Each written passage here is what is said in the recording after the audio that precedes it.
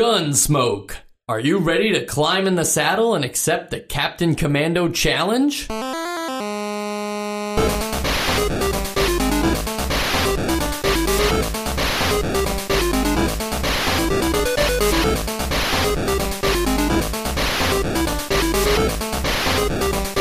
And welcome to Nostalgia, a chronological exploration of every NES game released in North America. I'm Mike. I'm Sean. And I'm Joe. And guys, in other news, the Captain Commando challenge is still around. I kind of forget that exists. Yeah. So that's still a thing. 1988, here we are, and Captain Commando, who hasn't even had his own game yet on the system, is just basically Capcom's mascot at this point. But I'd argue almost any other Capcom game that's come out could have been their mascot instead. It's like that whole, why do you keep trying to make Captain Commando a thing? It's never going to be a thing.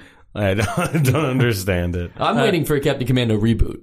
Yeah? Yeah. Well, refresh our memory. What is the Captain Commando challenge? Well, the Captain Commando challenge is just beat the game kind of thing, you know? And it's like, like if you look in the manual, it's always like a special message from Captain Commando at like and this is for all of the games that have that. And it's just like thanking you for buying the game, and then just like, you know, one of the it's part of the Captain Commando challenge series. Right. So, but it's not a challenge to compete all of those games. Like once you beat all the games, you've completed. You get a T-shirt. Yeah, you've completed the Captain Commando challenge. I like the idea better. It's like Mega Man, where like you actually have to beat all of these games first, and then you send in the beaten games, and then you unlock Captain Commando.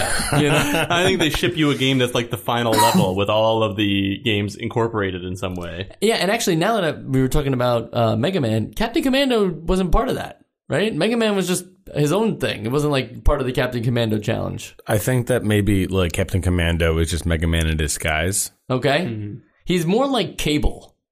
From not Cable TV, Cable from like Marvel, like X-Men Cable. Yeah, X-Men Cable. He looks a lot like that, except for from what I can best tell, he just wields guns on both hands. Like he has no hands; he just has guns for hands. I dig it. I like it too. One thing also we should note is that I called this game Gunsmoke, but there is a dot or a period in there, so we didn't call it Gun.Smoke. I didn't think of it like the Dot Hack series on PS2. Like I can't tell if we should like refer to it as like Driv 3R for Driver 3 or like all these weird like stylizations of names. I didn't realize that it started so early. Mm-hmm. I feel like Driv 3R is ridiculous though. Like that's Driv 3R. Like that's very clear to me what it should and shouldn't be. You know, like, that would be like saying, is it 007? You remember Driv 3R, though, right? I'm just saying, like, is it 007 or is it Ooze? Like, no one says that. 7 gets it's like 4 being the letter A. Like, who decided but it could these be, things? is it 007 or is it just 7? Right. Oh, they don't pronounce right? the 2 O's before. Yeah, in fact, there's actually an infinite amount of zeros in front of any number. Yeah, so that's important to remember. Is that true for even like things that have zeros after it? So if it's like a million, there's still like millions of zeroes in front of it. Well, you know, mathematics is just a concept. So I mean, if it virtually has zeros in front of it, then it doesn't matter. I boomed you. Okay, cool. You boomed me, and now I'm going to boom you with a fact. We are playing another shmup, but this time you're not a spaceship. Wow. Yeah. What are you, Sean? You're a cowboy. Yeah, you're a cowboy in the Wild West. It doesn't sound like it translates, but yeah, this is what I called to the guys earlier this week as a sushi western. Yeah, I love it. Because for those of you that don't know, spaghetti westerns and all that with Sergio Leone, it's kind of weird that the Japanese have chosen to make like a very American focused game here. But I welcome the variety in shmups. I mean, it does make sense. I mean, westerns are popular everywhere, and you kind of see that. You still see movies that sort of incorporate western into it too. I'll admit it. I like a good western. even old westerns, like from as far back as the 40s and 50s, like I watch those movies as more like a guilty pleasure because things are just cool. The plot sucks. The acting is pretty bad. John Wayne's not a good actor. Don't at me. And like all these things are happening. I wonder where the crossover for that is. Yeah, I just like the Please now let me know if you actually like John Wayne and I've offended Shane's you. the only good cowboy. Yeah, okay, that's true. Shane's a good cowboy flick. Shout out to Sean McLaughlin for showing that to us. Okay. It took me a second. Yeah, it's getting all over the place here, but I was just saying that I really like the aesthetic of the Wild West. No, I dig it. I welcome Gunsmoke, but did anybody watch the Gunsmoke TV series? Never. No. Or catch but it it's not on related, right? No, it's Yeah, not, okay. but I imagine that's why they had to put the period in. Oh, yeah, for You know, copyright. God. if you just call it Gunsmoke, you'll be like infringing I mean, on at copyright. that point, they might as well just put an extra space. We wouldn't even have noticed. An extra space between gun and smoke, and does that count? That makes sense too. Or was Gunsmoke one word? It doesn't matter. What about Smoking Gun? But that's also a thing. Yeah, that's actually that sounds like an That's LA a Noir noir, style yeah. NES game. Yeah. That's what I thought Gumshoe was supposed to be. Right. You were really looking forward to that. Yeah. So this is an on-rails shmup. But to be fair, I think everything. It's has a been. shmup in every way except for like some control differences. Yeah. And a new coat of paint. But like, you know, this game sort of has it looks like Commando. Mm-hmm. And Yeah.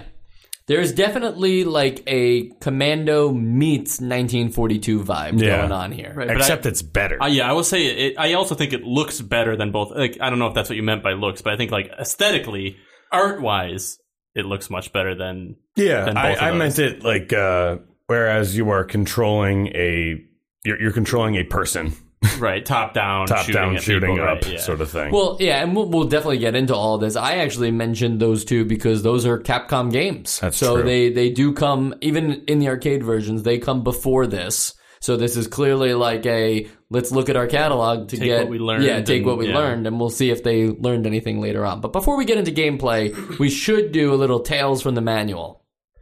The only thing I really wanted to mention outside of the plot, which I think we should get into because that's always fun, is just like the level of detail that has gone into this manual to give you like a level of awareness of what you're doing in a game that doesn't tell you much. Like you get the names of all of the enemy bosses, you get the names of the like locations for each stage. You get the names of every single enemy. I like this level of comprehensiveness that we usually only see in like Nintendo NES manuals. Right. And it's funny because before this podcast, it seemed like that's just a given. Put that stuff in the manual, like that. Right. That you should information should be available somewhere. So it's weird that it doesn't show up more often. Yeah, and I even like the art too of like the wanted posters. yeah, the wanted posters are cool. I think that it's not even close to being like our most like ludicrous manual. in Oh no, terms I of- No. still think that kind of goes to like Legend of Zelda for just like really covering like how to do most of the beginning of the game and like having a yeah, you mean in having a terms of bestiary. actual usefulness? yeah. Okay, so I meant more sort of like like a spoon. Oh, okay. yeah. Right. Where there's an opera inside of it and everything like that. Sean, do you want to walk me through the Gunsmoke story? So in Gunsmoke, you are a lonesome stranger that walks into town of Hicksville. Do you remember the name? Billy Bob. Billy Bob it is. The Okay. fearlessness, Billy Bob. You have the fearlessness of Billy Bob. I don't know. Wait, are you Billy Bob, or do you just have his fearlessness? You just have his fearlessness. Well, you technically just have his fearlessness and he You, the is player. Billy Bob. You're not Right. like possessing Billy Bob, you're more like watching it Okay. as you're playing it. Well, when he gets there, it seems that some bandits have taken over by the likes of Bandit Bill and Cutter Boomerang, and among others. Yeah, the big names being the Wingates. Yes. Those are the I guess like the mob bosses, if you Yeah, will. What do yeah. you call those guys in Wild West? The terms? robber barons? The gang, right? Robber barons, I like that. And just a gang too, like the Wingate gang. the Wingate clan. And they I don't know. attacked the town of Hicksville, but not the one in Long Island. Is that There's a Hicksville in Long Island, and I just don't want anyone to think that's under It very well could have under been. discussion. Yeah, It's very far west. And then I don't know where I got this information from, but during my research of the game, I also found out that it takes place in 1849. Well, it's very important. Is that because, mentioned in the well, in the you know, manual? because Hicksville was a ghost town in 1850. So, Right. After all of the senseless killing that Billy Bob does in this game. Well, so I think those are really, the bad guys. all Billy Bob has done is delay the inevitable by 6 months. So you really are just fighting a losing war in this game, and you should know that. If you read your history. But anyway, so you do all the killing, and then when you win, everybody loves you.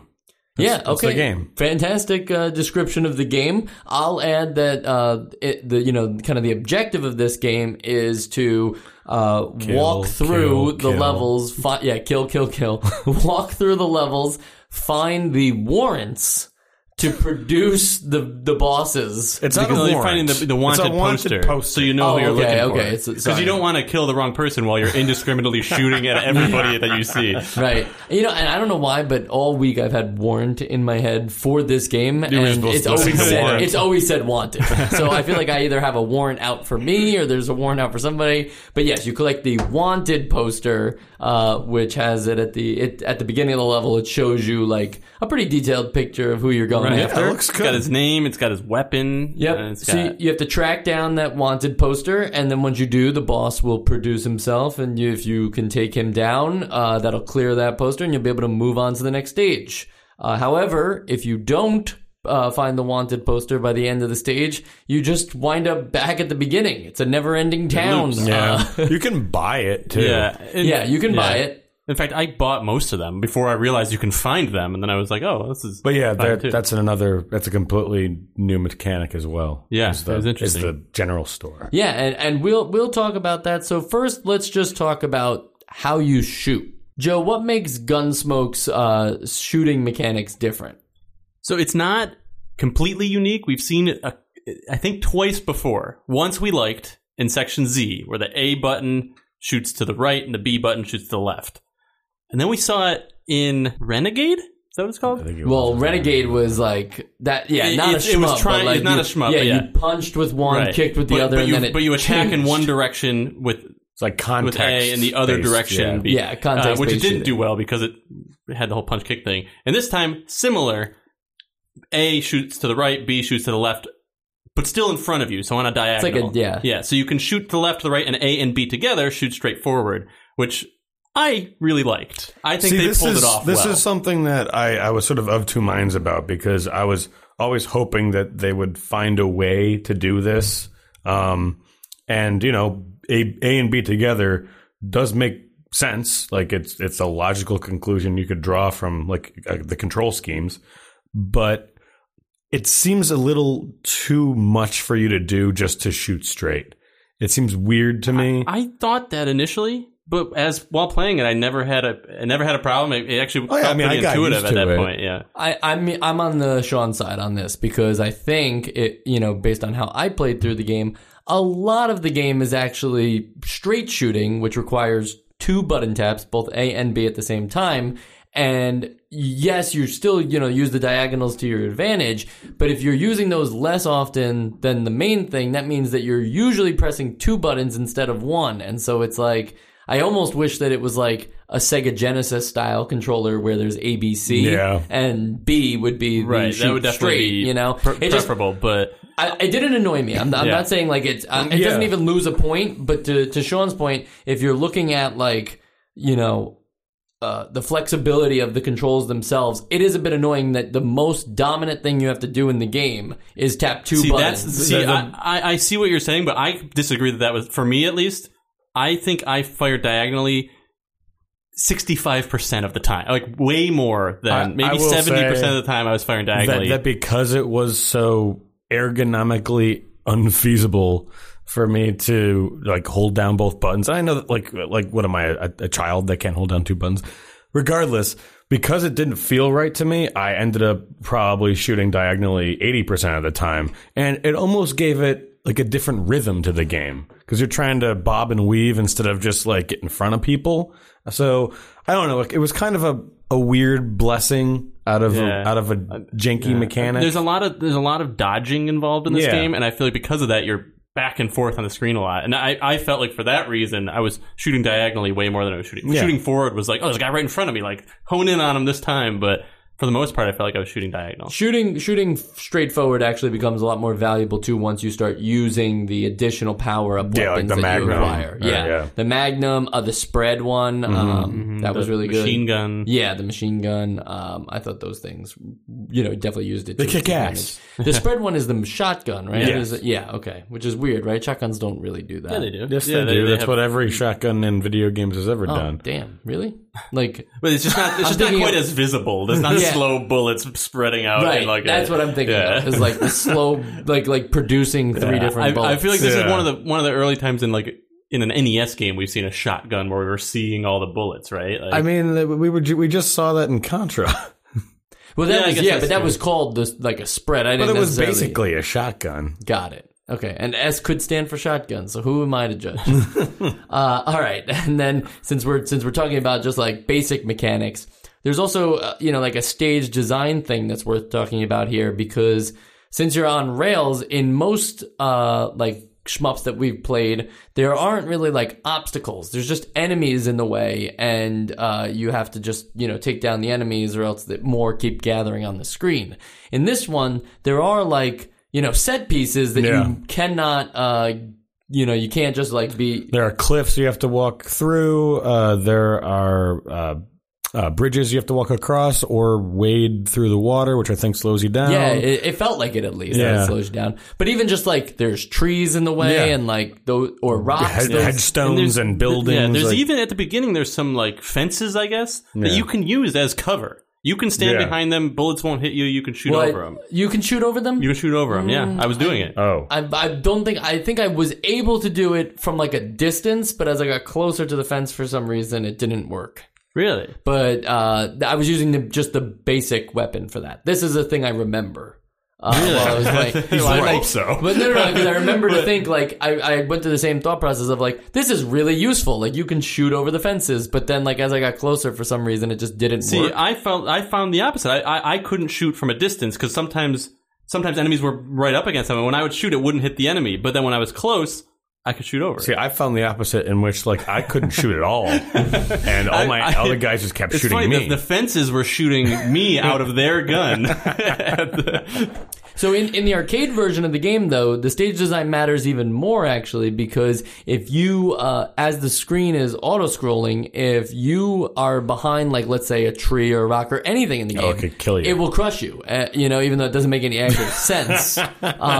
It would just, like, it would be the end of you. In the NES game, that's just not true. Oh, It, like, I was gonna say, I that's didn't remember good. that. it warps Yeah. you, like, over Yeah, it, like, a little pushes bit. you. That at least makes sense. Whereas in the arcade game, it's saying that like this is a void behind you, and you have been sucked out of existence. Yeah, they left that plot detail out that there's actually like a tornado behind you, and that's why the screen is scrolling. And so what did you guys think for the stage design as like in terms of actual placement and design? Like I'm not saying like it was random or not thought out, but it also didn't feel like it had any necessarily like, oh, we got to put a tree here because enemies are coming down this way, and this will be a good approach for the main player to work around. I think it does help in at least in variety, for variety's sake, in that there are different patterns coming at you. I mean, usually the game sort of defaults to, I'd say that at least like 40% of the game is sort of open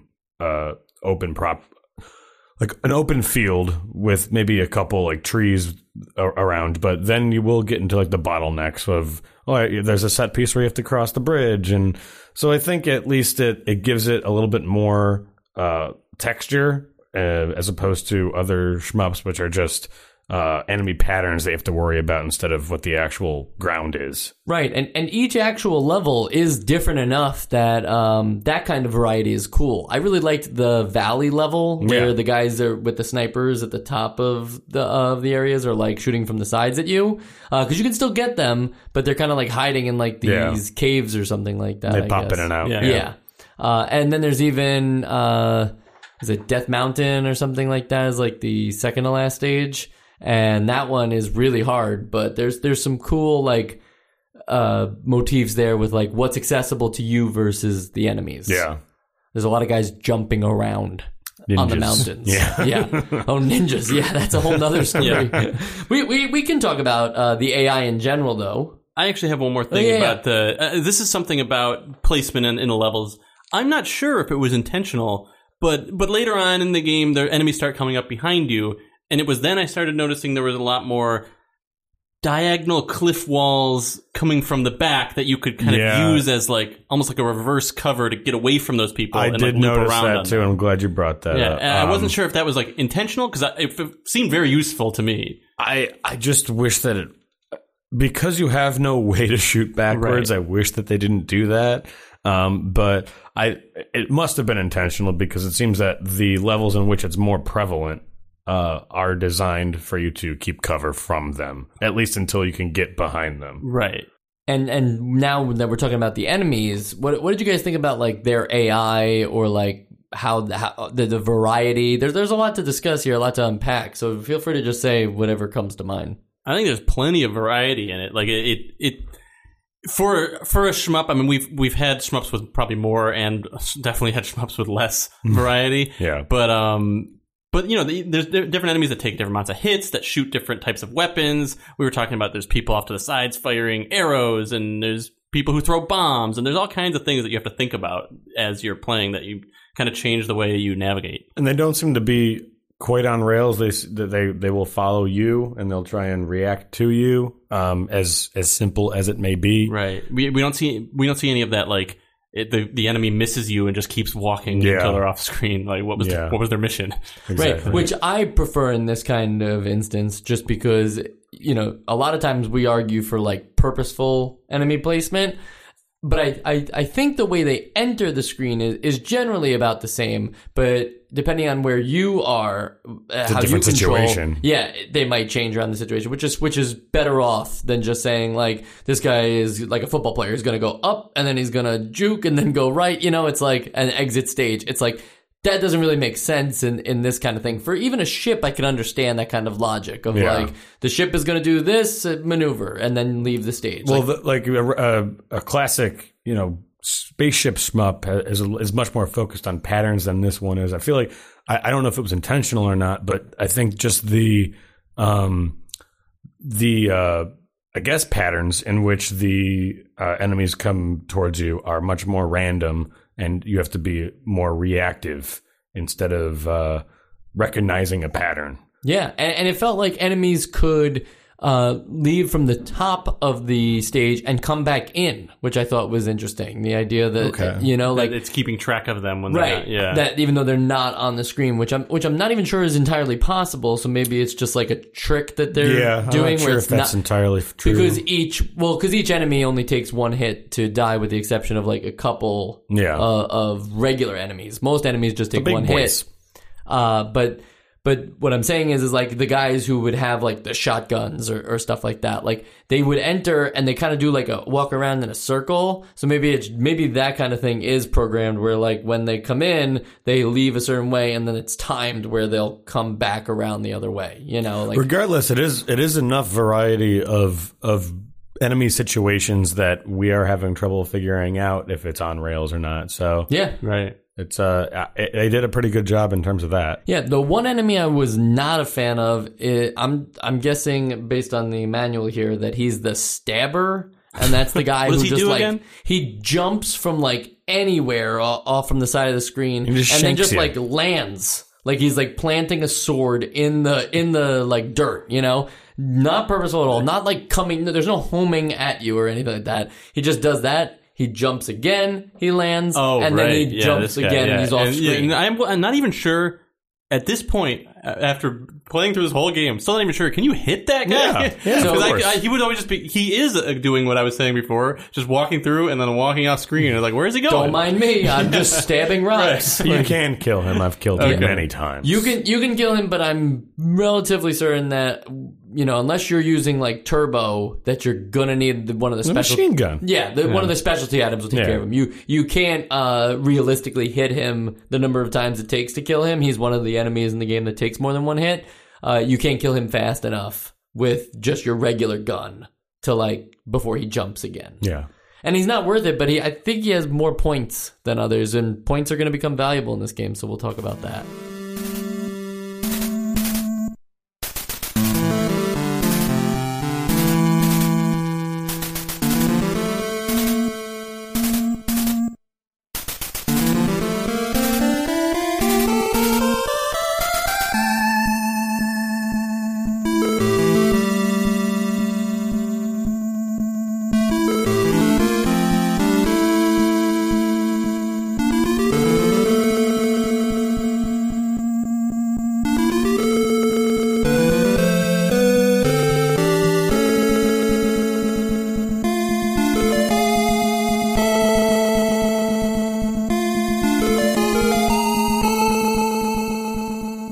So points in this game actually like become currency, which is nice to see because we don't care about high scores or anything like that.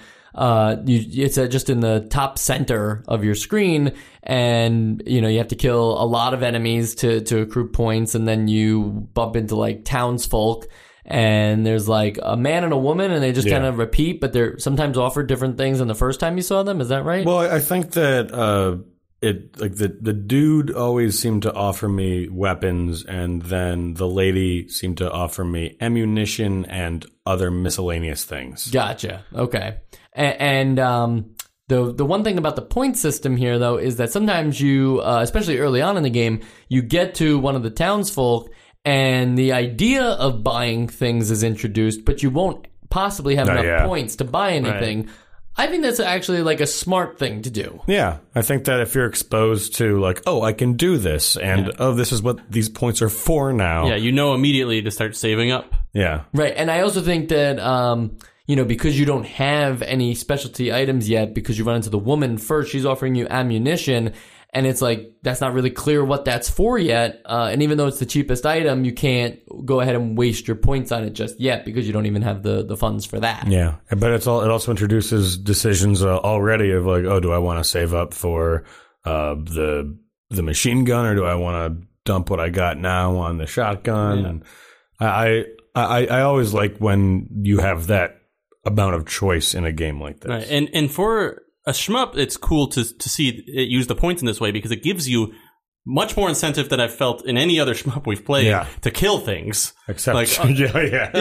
Other than runs. It's usually just stay alive runs for me. But now it's like I need to kill everything to get as much money as I can. That's a great point. Because I'll need to keep buying things. Because there are at times a lot of enemies on the screen too, so you'll want to just like take out as much as you can. You almost come off like bloodthirsty. Right. Yeah. Because when there's a few times where I'm like, I'll just let that guy go. I'll just pass this guy. I'll get around that guy. But like. In this game, I'm like, no way. I'm going to get rack up as much as I possibly can. And now, how did you guys feel about enemy point values compared to what things sell for in the shop? Did you find it fair, or did you have to run through a stage a couple of times before you could afford the big ticket? I wasn't paying attention. I just was. I would go to the man or woman every time, and I would be aware of my score, and then I would budget accordingly. But I was never actually I wasn't monitoring it as I was playing because I couldn't split my attention like that. Yeah, it's almost because I'm wondering, there's the whole wanted poster, which is always the most expensive item in each level. There's that where in certain stages it's as much as like 50,000 points. Yeah. And I guess, does inflating their cost add anything to the game since it's just looping the same level again? If you don't have enough points? The cost of those were too bad, though. Because, like I said before, it feels like I played this in a little different way than you guys, where I bought most of the wanted posters instead of finding them. So I was thinking about that. Every time I went to a shop, I was like, okay, do I want to buy this new weapon, or should I just save it for the wanted poster? And playing it that way, there were one or two times where I felt like I had to loop around again to buy the wanted poster, but for the most part, I felt like I was racking up enough points that way organically. Got it. I never felt like I looped a stage more than 3 times, but it is a little frustrating to notice the loop too. There's a lot of nice set design things that we talked about and enemy variety, but you very quickly, I think even as soon as I would loop the first time in a stage, I noticed, I was like, I'm just back where I started. Like, this is kind of weird. And I just wonder if they could have maybe thought about, like, well, we have to make the points worth this kind of thing to make sure that the player has this amount by the first Yeah, loop. I mean, I guess that's your experience. I guess I was too much into that state of flow where I was just idly focused on crowd control for the most part, that I wasn't really noticing these loops. Got it. So the repetition of the loops doesn't bother you in this didn't- particular game. In this case, it did not. I didn't notice the loop at all either. Yeah. I mean, I knew it was looping, but I was never like, like maybe if it was the level with the bridges over the water, I'd be like, oh, that's weird. Another river with bridges over water. But I don't think I looped that far in that level. Got the other it. levels, I don't remember noticing any repeats, Okay, which I'm cool. sure there were. I just didn't. Yeah, notice no, it definitely happens, but I'm not actually saying that it bothered me either. I think it's just something to keep in mind for replayability of this kind of game. Yeah. Like, how many times do you want to deal with going through the same loop over and over? And then we also have, with the inventory, you can buy at the general store, you can buy the machine gun, the shotgun, the napalm bomb. I never got to use that. I don't know how. The napalm bomb, is that what it is? It's something bomb. Yeah, smart bomb, right? Smart Oh, bomb. smart bomb. That's smart right. bomb, and it's not the napalm thing. The That's- I-bomb. Napalm is Contra. That's what I was thinking of. It's the Magnum. Yeah. Oh yeah, yeah. Is the only other thing. I don't think there's a napalm bomb in this. There's no. It's just a big bomb. Yeah, the Something smart bomb is really cool though because I didn't know how to use it. Oh, so here's the thing. You're so good at this game. That's why if you select it, the problem is that when you select most items in this game, you start using them immediately. Yeah. When you select Smart Bomb, it has it selected, but you go back to using your normal gun. Yeah. Once you take a hit, it automatically, instead of registering as a death, registers the bomb to go off and I takes out see. everything on the screen. Oh, that's I mean, cool. I would not say that I was that good. I just like would select it and then immediately unselect it when I didn't notice anything. That's what I figured. Also, breaking news. Yes? It is the napalm bomb. There's no smart bomb? In the manual, it says napalm think in the bomb. game but it it's called definitely smart said bomb. smart bomb in Yeah. the game. Yeah. Okay, cool. This is driving me crazy now because I feel like, where am I in regards to Contra Time? Which was a great game, so no wonder I'm thinking about it. But then the reason why I like the Smart Bomb so much is because when you're fighting a boss, it seems like a really valuable thing to have, because sometimes, with the additional enemies that enter the screen while you're fighting the boss, you're bound to take a hit. And so Yeah. it felt nice to just kind of like not only get an extra life, but also get everybody off the screen and go back to just fighting the boss. So Smart Bomb was appreciated. Yeah. I also really appreciated, as we talked about earlier, the shotgun. And the machine gun was great because it is like having a turbo button. Yeah. There was a point when I was not feeling the machine gun. When I first started using it, with a lot of people around, and I was like, that was fine, but I was just as good with the without it, just rapidly pressing the fire button. But then when it got to the bosses, that's where I thought the machine gun was really helpful. Totally. And we didn't talk about this, but there's limited ammunition on these special guns, which I think is really cool, because in most games you get the power up and you just get it until you die, and then you go back to using your normal gun. In this one, you have a limited amount of ammunition, and then if you use all of it, you can't use that weapon until you collect more ammunition. But you have the weapon that you bought forever. You have the weapon, but it would be cooler if you could monitor it while you were using it. I would have Absolutely. appreciated something in the bottom right or left. Well, that's that just had- unrealistic.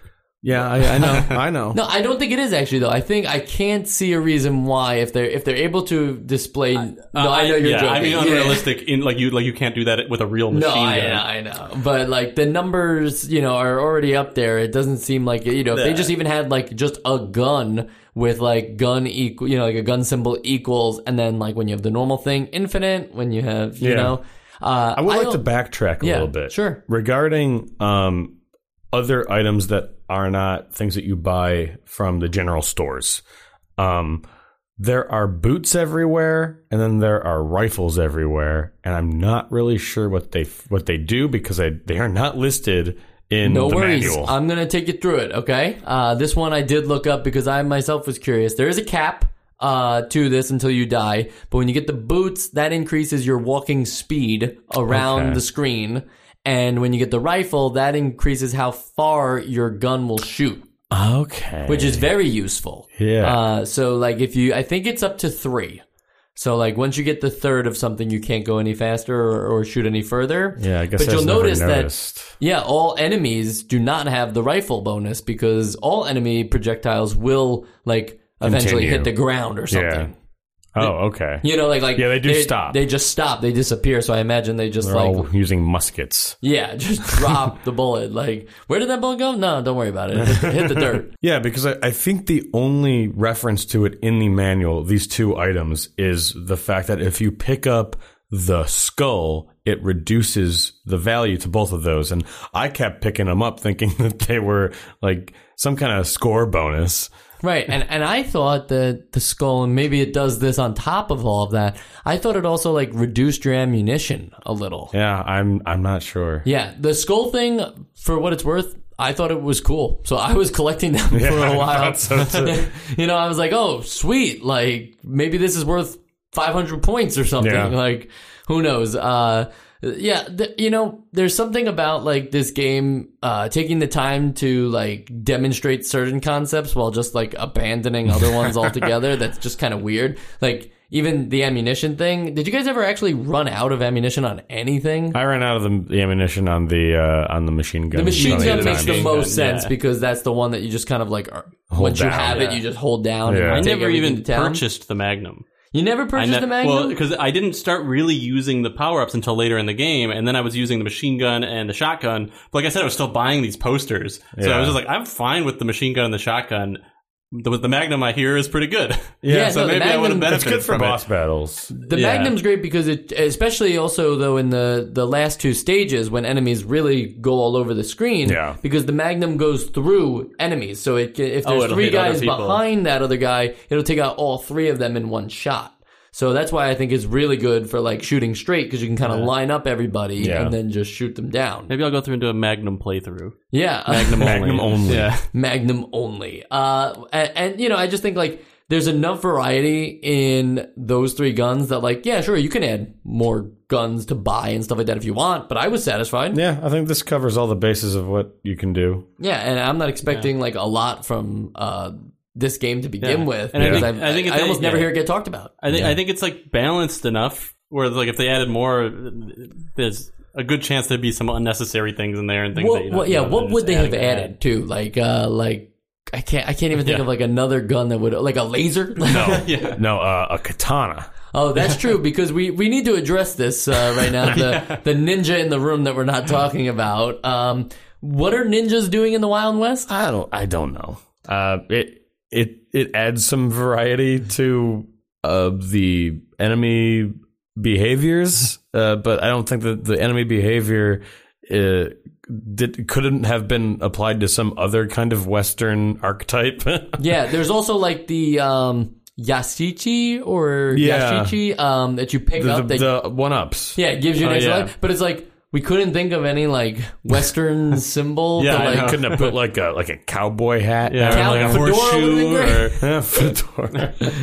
Fedoras and cowboy hats are not the same They're too. I not. think that's worth Yeah, I mentioning. don't know why you Like, would say fedora in the first place. No, because they do. I think they look close enough. Or do you though? Well, no, but listen, I've seen people wear cowboy hats. I've seen people wear fedoras. To be People honest, with cowboy hats on look much better than people that wear fedoras. I'd say they're both pretty embarrassing. Well, depends on where you live. That's true.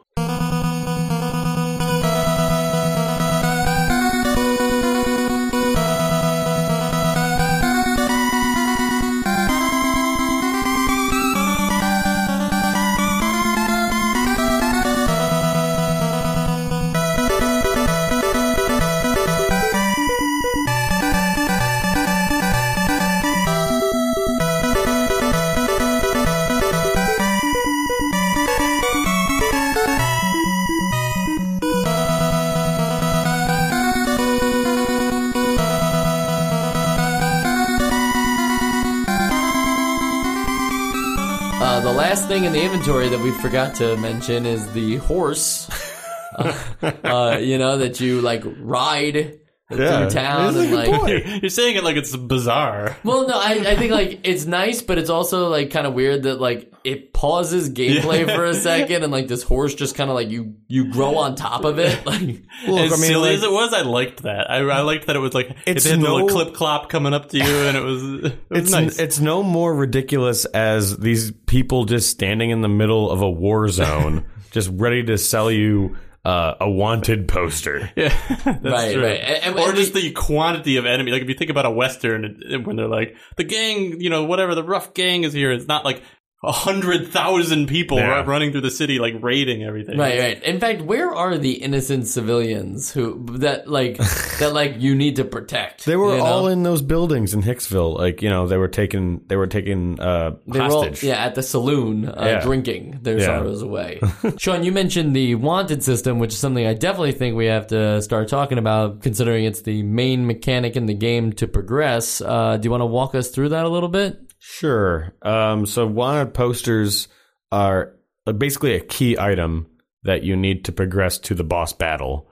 Even though you may have just run across the boss by shooting everybody indiscriminately anyway, but in the game, like if it serves as, you need to accrue this amount of points or just find it lying on the ground while you're playing before you can fight the boss, and you get to fight the guys in the posters from the manual now. And was hiding the wanted posters like the best course of action here? I don't know why there are two ways to go about getting them. I think it would have made more sense to me to make it that you have to purchase it, at least in terms of like actual challenge.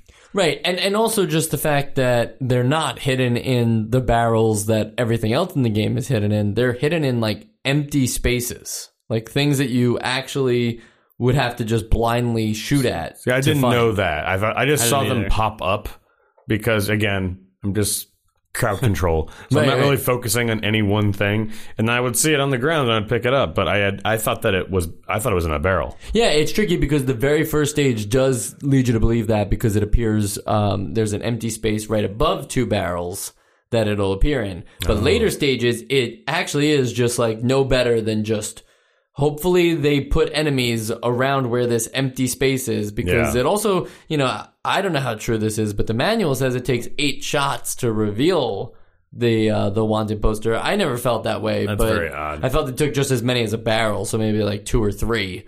But when you're doing that, why hide them? Why not put them in the barrels, or make some kind of like, go make a loop around this tree, and you'll, I don't know, like something more creative than that. Make a Otherwise, loop around this tree. like the best puzzles you can do in a on constantly rails scrolling. Yeah, I in a guess. constantly scrolling thing. I'm just saying, like, maybe there's some more purpose to where the wanted posters are. Maybe you actually like find them posted up somewhere, and you can grab them. Yeah, maybe they're like hard to get to, but you can see them, and it's like a risk reward thing. And I think sense, that like it's either that or just leave them to be bought. It almost feels like a cheat when you find them in these empty spaces, because it just kind of appears and you're like, whoa, the wanted poster, I almost paid for that. Exactly.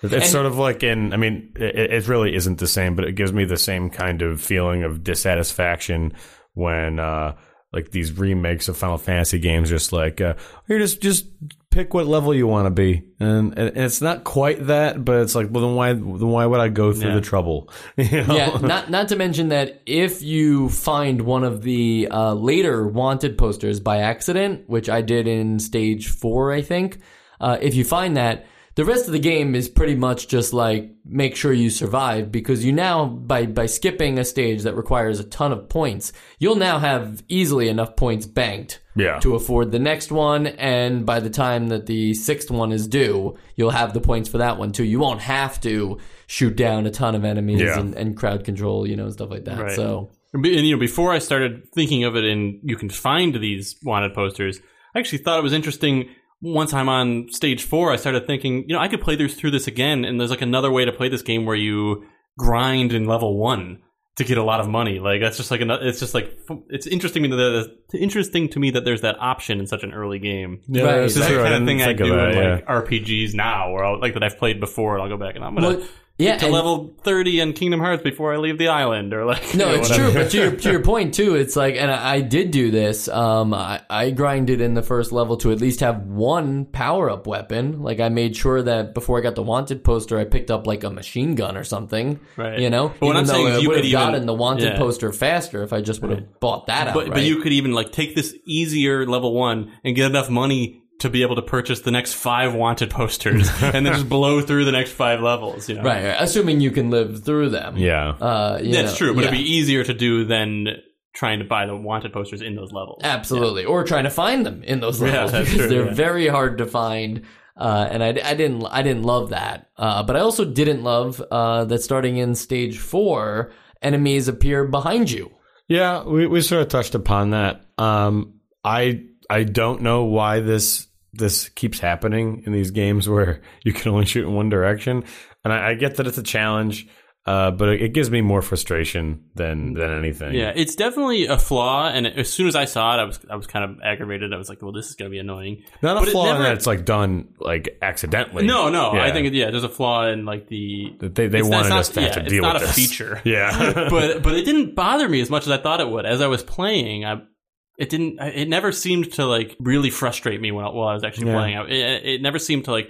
I don't remember dying. I mean, I remember dying a lot, but I don't remember dying a lot of times where I was like, "Oh, if those enemies weren't coming from behind me." They you know? seem to That's what I take- felt like the most, actually. I felt See, like, I felt that they were actually taking it easy on you when they were behind you. They didn't seem to shoot very often. they shoot a lot less. Yeah. But I even found, maybe this speaks to my like a shmup abilities. I found myself just focusing so much on what's in front of me in those stages that sometimes I would just actually bump into them, and that counts as a kill too. Yeah. Like, you will die Well, they if you shank bump you. into them. Okay, great. Yeah. Yeah, even though they don't show that, I guess that makes sense. Yeah. They would kill you if you bumped into them. Hey, watch where you're going. I was gonna shoot you anyway. I just find that in a game that gave you a lot of solutions with how to deal with things, it feels like almost like they left out something. Like they forgot. Like, oh yeah, we designed those enemies that come from behind, but we forgot to give anybody a way to deal with that. Yeah. Or it also could have been a case of the difficulty progression wasn't progressing quite as much as they wanted, and Yeah, late in the game they were like, let's add enemies that come behind you that you can't shoot at. That'll make it harder. Well, maybe if you had your like horse, he could just like shit everywhere, and then that would like they'd trip on that or something. But the horse does help because it gives you you get a few extra hits. I think 3 when you're on the hits. horse. 3 Yeah, it's like hits a before shield. the horse dies, and then you get to keep going. It's like Yoshi. Does the horse have like poop animations too? Yes, it's like this is the prequel to Red Dead Redemption 2. You know, it's funny you say that because the Wikipedia, the only source for information, tells me that this game played some role in the Red Dead inspiration Revolver. for Red Dead Revolver. Really? Yes. So I did do a little digging on that because I saw that Is as it well. fake? Well, it's here's what's tough to say. I don't like to do this in the middle of the episode, but it's the only a point I have anyway before we get into the essential games list. So we'll do it right now. Red Dead Revolver is a Rockstar game, Yeah. right? No. Red Dead Revolver I do actually remember started reading, yeah. as a Capcom game, and Capcom was developing it back in like 2001. I And they remember released watching the early gameplay for this game. It was wild. They released a demo West. at E3 in 2002, like just like a video demo, like a trailer, I guess, with like the press could play. Nobody else ever got to play it. But this is when Capcom had it, and Capcom did say that this was a like Gun.Smoke was the inspiration for Red Dead Revolver. It wasn't going to like have ninjas. It wasn't gonna expand on like the whole like Wingates or anything like that. Animated poop. Right. It wasn't, it wasn't focusing on those things. It was just saying like, we're looking through our legacy properties and, looking for exciting ways to make new games. And this is like, their thought on it. I'm actually less clear on how Red Dead Revolver got to Rockstar from that point afterwards, but they didn't keep much from the Capcom demo. I do into the final remember game. watching like a YouTube documentary about the development of the game, but unfortunately most of it has escaped my memory. But it was a weird, like, odd couple marriage, and then I think there was some skullduggery involved. But it's interesting that like in one way or another, it doesn't matter how relevant it is anymore. This is the beginning of Red Dead Redemption 2. Yeah, thank you for that tangent, Joe. Which you definitely I felt like you didn't know about that. Like, No, you I said didn't. that I and you was were just like saying shocked. that. I just thought it was funny to say Red Dead Redemption 1 wasn't the prequel to Red Dead Redemption 2. That's funny. Okay, well, here you go. But look at that. No Look how Westerns are safe. knowledgeable I Okay. secretly was. Yeah, Gun.Smoke is actually just a sequel to the Gunsmoke TV show. Right, exactly. Yeah, so they're all connected in the Gunsmoke cinematic universe. All right, so we talked about the enemies. We talked about how I don't like that they come from behind you. You guys seem indifferent. You guys seem indifferent to that. I'm gonna say it. I'm definitely subtracting points for that. So that's me. We have not talked at all about boss fights. You guys want to talk about boss fights? Nah. Sean seemed more eager, so even though he was kind of reluctant also. I'll start the course I wanna talk about conversation. boss Yeah, fights. I'll start the conversation here. For me, what's interesting about the boss fights is that the bosses themselves are not actually that tough, and don't get necessarily tougher as the game goes on, but it almost becomes like a lesson of timing and knowing when to strike. Specifically because later on, too, there's only certain points you can attack certain bosses. You have to wait for them to, like, jump and then land, and then you can shoot them. You know, and that's honestly where I found the machine gun came in handy. Where I'm just shooting at they him no don't have matter to what deal he's with doing. timing. You just I thought that a couple of them at least had interesting cycles that they go through. I forgot the guy's name, but he seems to be wearing armor in the wanted poster. Okay, and he will. I think it was like level 3. Yeah, the Devil Hawk. Okay. Maybe it was Devil Hawk. No, it wouldn't have been Devil Hawk. I thought he had like a Was bigger it Cutter? name. Was it the boomerang guy? I think he had like a burlier name. Fat Man? Oh. Fat Man, yeah. That is Sorry, a burly Devil name. Hawk also I just realized is the Native Americans level. Where Yeah. like, Right. yeah. Yeah, that was my favorite level. But Yeah. Well, it's not, yeah. yeah. It's not the most sensitive one. Yeah, exactly. It would behoove us to mention that. But that boss, at least, that Fat Man, would sort of lunge at you if you came into range. But like depending on if you have enough, gun points, you may have to get into that range. So you do have to bob and weave in certain situations with that, while also again dealing with crowd control because most of these bosses have mobs that are just surrounding you. No, I mean, I thought that there was at least a little fun variety in their designs. Yeah, no, I think the variety in their designs, but I want to state that I don't think that they're like super easy, but I think that they're more. There's so much more about like knowing when to strike and dodging appropriately that I actually see them as like great practice for other shmup games. Like if you can, if you can learn how to dodge like these types of bullets coming at you, you'll be better suited as a shmup player in general to get around these things because each one of them does attack differently. Yeah, they basically use different versions of guns that you have in certain circumstances too. Absolutely. I forget which one of them early. I think it's Cutter Boomerang. He uses the shotgun. I think. Yeah. No, he used the boomerang. Yeah, I think it's later. I think it's like 5 that uses that shotgun. Yeah, but that would be Fat Man. So yeah, Fat Man just does everything. Yeah, it's always Fat Man. Yeah. The it's big not man. the Wingates. The yeah, big. it's Oh my Fat god! Shut up. Yep. And then, so the final thing that we have to talk about, stage 6, is when you finally approach the Wingates, and they're twins. And I thought it was just one guy that just got up again. Yeah, I was confused by that. I realized that he came back. I guess that's probably more accurate. I thought they were twins. I thought that was just like a. I was confused. I was like, was that like a trick? Like, that wasn't really him, and here he is? Or like... Yeah, and so what's funny is like I remember reading, while I was doing the research for the game that they were twins, but I completely forgot about that by the time that I got to the ending. So when I beat that first Wingate, it was kind of like a clutch moment for me. Like I was completely in the zone. I I just feel good saying it. I didn't even get hit once during that boss fight. I felt like I was in a rhythm. And I completely forgot that there was, because that's not something that anybody should know. That as soon as he drops, it's like another one just comes at you.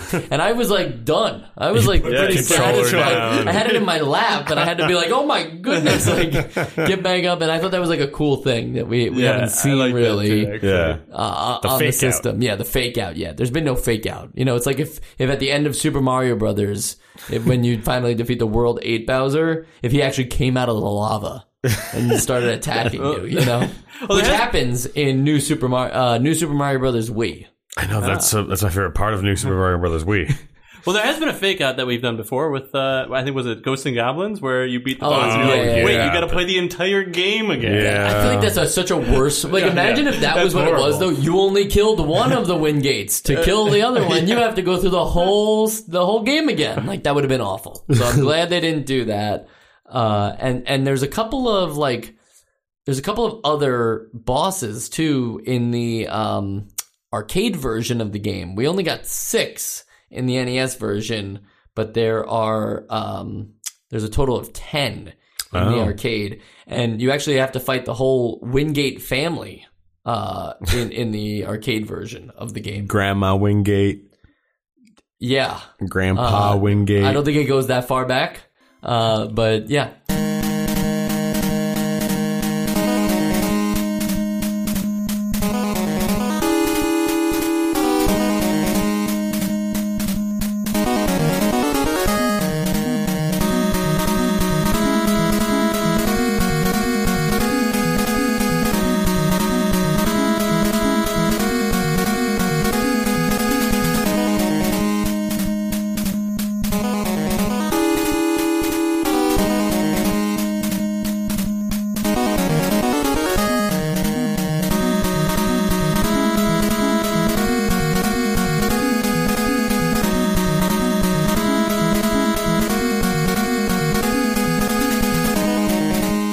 When we started the episode, we mentioned the 1942 and Commando connection. I'm just wondering how you guys feel about the on-rails approach that Gunsmoke took versus like the Commando approach where you got to like freely walk around in this, it's the same similar kind of layout. Would you have preferred to be able to just navigate yourself through this Wild West? I've found that because I was not a fan of Commando in any regard, that the fact that you were just sort of shooting out the front of you at all times was what really did that game in for me. And I think that because there's no way to strafe in that game, if you were to be able to freely walk around, it would basically end up being just like Commando. Whereas with this just slowly walking you forward, you can treat it as like just another space shmup, at least in the feel of the controls, and allow you to be a lot more maneuverable in yourself. Like I really hated the feel of Commando, and if this was just walk yourself, it would feel just like that. I didn't hate Commando, but yeah, if you were to ask me that question before I had played either of these games, I would have said I would like to freely move around. But and there's definitely other factors into why I liked this game so much more than Commando. But that's one of them. I think it's one of those things. We talked about it in the Punch-Out episode where it doesn't need to give you control over things that you don't need control over. And I think that's part of what like makes this game good. You're focused on killing everyone. You're not focused on where am I going next. Yeah. And that's what this game's about. I agree. It's about, focusing on that stuff. Also, to add to what you were saying about the Commando controls, if you're able to turn and face other directions, that A-B mechanic is going to get real confusing real fast if you're facing other directions, and like which direction does A shoot now when I'm facing this way, and which direction does it shoot when I'm facing that way. So that would be an issue. Cool. And I think kind of where I stand on that is after hearing this whole thing, I kind of wonder what Commando would feel like if it was on rails. I think I would like Commando a lot better if it was on the rails. I think there's just something too about, especially in like these early games, the way that it presents itself when it's on rails. Like how enemies enter and approach, and like I just think one of the problems with Commando is that the way things spawn in and stuff. That game was a graphical mess, too. Right. So. It was just there are a lot of other flaws with No, Commando. but I'm saying like it happens because you're more in control That's true. of things. Like I wonder that if it would have put itself on rails, if it would have had a better opportunity to be like, these people are going to be specifically behind bunkers, and these guys are going to come out from the water at this point, Yeah. But because you were in free control of how you moved, you didn't really, like the game Experience couldn't it that time way. those things out for you. This game was made by Yoshiki Akamoto. Does that ring a bell? We talked about Yoshiki on the 1942 episode like a year and a half ago. Oh, man. The only reason why that's important is because Akamoto is the creator of Street Fighter 2. Oh, yeah. So the creator of Street Fighter 2 has not made that game yet, but has made Gunsmoke at this time. I'd say the that prequel to Street Fighter 2. yeah, absolutely. He's improving. Yeah, I think so. I think a lot of the things that like 1942's best thing for it was the aesthetic of it. I always liked that someone And the theme song, obviously. right, yeah, obviously. Who that catchy music. Actually, this game has okay. This has good music, yeah. But I think like that was maybe the only lesson that transferred over here, because there's very little of 1942 that shows up in this game, and maybe that's because it came later in life and they were able to learn from other shmups too. Also, you're not a plane. Yeah, that helps as well. big. Yeah, there's no like You can't do a barrel roll backflip. or- Yeah. there's none of that. So Akamoto's learning, but not even making fighting games. So we'll see how Gunsmoke comes into play in Street Fighter. But wait. I don't think so. And then before we get to the essential games list, I do have a cliff note for the sequels and spin-offs. This game did not get any officially. The Amstrad CPC. Amstrad CPC. Yes, that's a computer. Like a fax machine or something? Yeah, I mean like a really like imagine like an 8-bit computer back in those days, but made by Amstrad. So I think that was like European focused, like that market. So we didn't really get those in the States. The game got many ports, and one of them was on the Amstrad CPC, and it got renamed to Desperado.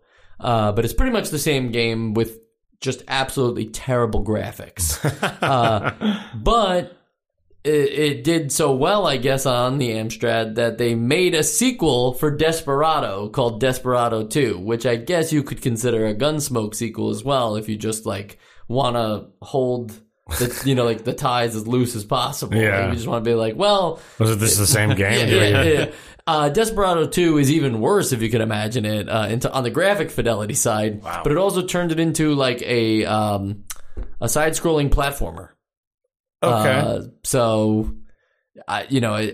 It doesn't, to me, it's just a Western game that has the name. a Desperado name instead of Gunsmoke. So I don't even think of them as sequels and spin-offs, but I thought it was worth checking out. I'll put a link to both games in the show notes so you guys can check out the videos. Any stray thoughts? I have some stray thoughts. And all of them kind of pertain to the polish of this game, because I don't think we have conveyed, at least the way I feel, is like exactly how polished this game is. Like I feel like it is. The music, you guys mentioned the music's pretty good. I thought the music was really good. I thought the music, not only that it was like just good music tracks, that it was immersive. It felt like Western music. It did sound like Western music, yeah. The art of everything felt very clean, and something that's kind of rare on a lot of these NES games, especially these shmups. And especially at the very beginning of the game, you read a little scrolling bio or intro to the story.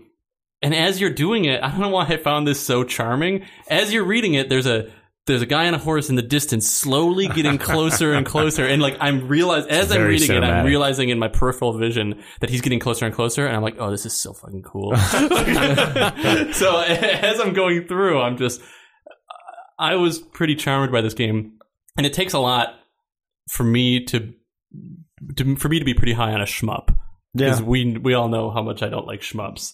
Okay. So I think that this game had a lot of polish, like that a lot of shmups don't.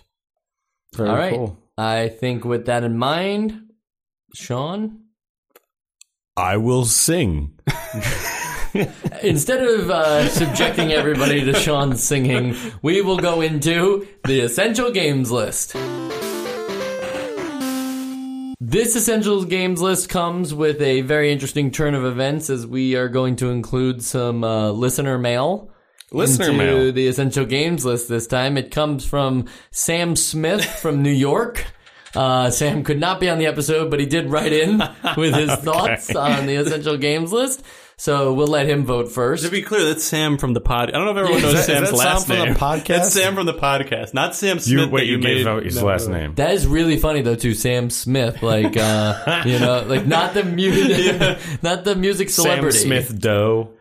Yeah. Oh, I see what you're saying. Yeah. Sam Smith is I forgot the Music Man. Yes. Very good. Anyway, the correct Sam Smith wrote in to say, this game is unique and probably the coolest shmup I've played on the NES. Probably my favorite in terms of how it feels to play. However, I think it needs to do more if it's going to be on the Essential Games list. It's a lot of the same thing despite having different settings. That being said, this game is super fun and is definitely a play it. Sam should write into the show more often. It's very succinct and well thought out. Sean, what do you got? So I had way more fun with this game than I thought I would. I had never heard of Gunsmoke. While I do more recently like the Western setting, even just scanning by and seeing this on the list of games coming up didn't trigger anything in me. And I was really put off by the fact that this was going to be similar to Commando. But no, this game was like a hell of a lot of fun to play.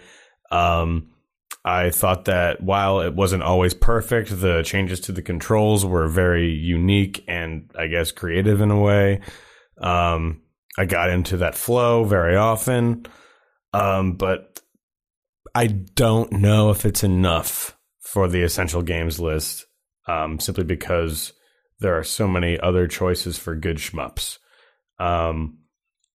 It's definitely, like, I will agree with Sam that this is definitely a play it. I think it's in the Hall of Very Good Games instead of the Hall of Fame.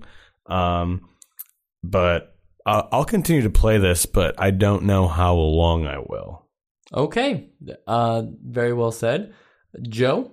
So I'll be honest, I actually really struggled with this decision for a while. I went back and forth quite a bit on this. I loved this game. I mean, it's, like I said, for a shmup to get that response out of me takes a lot. Or maybe just shmups haven't been that great so far. Yeah. Maybe I need to play more of them.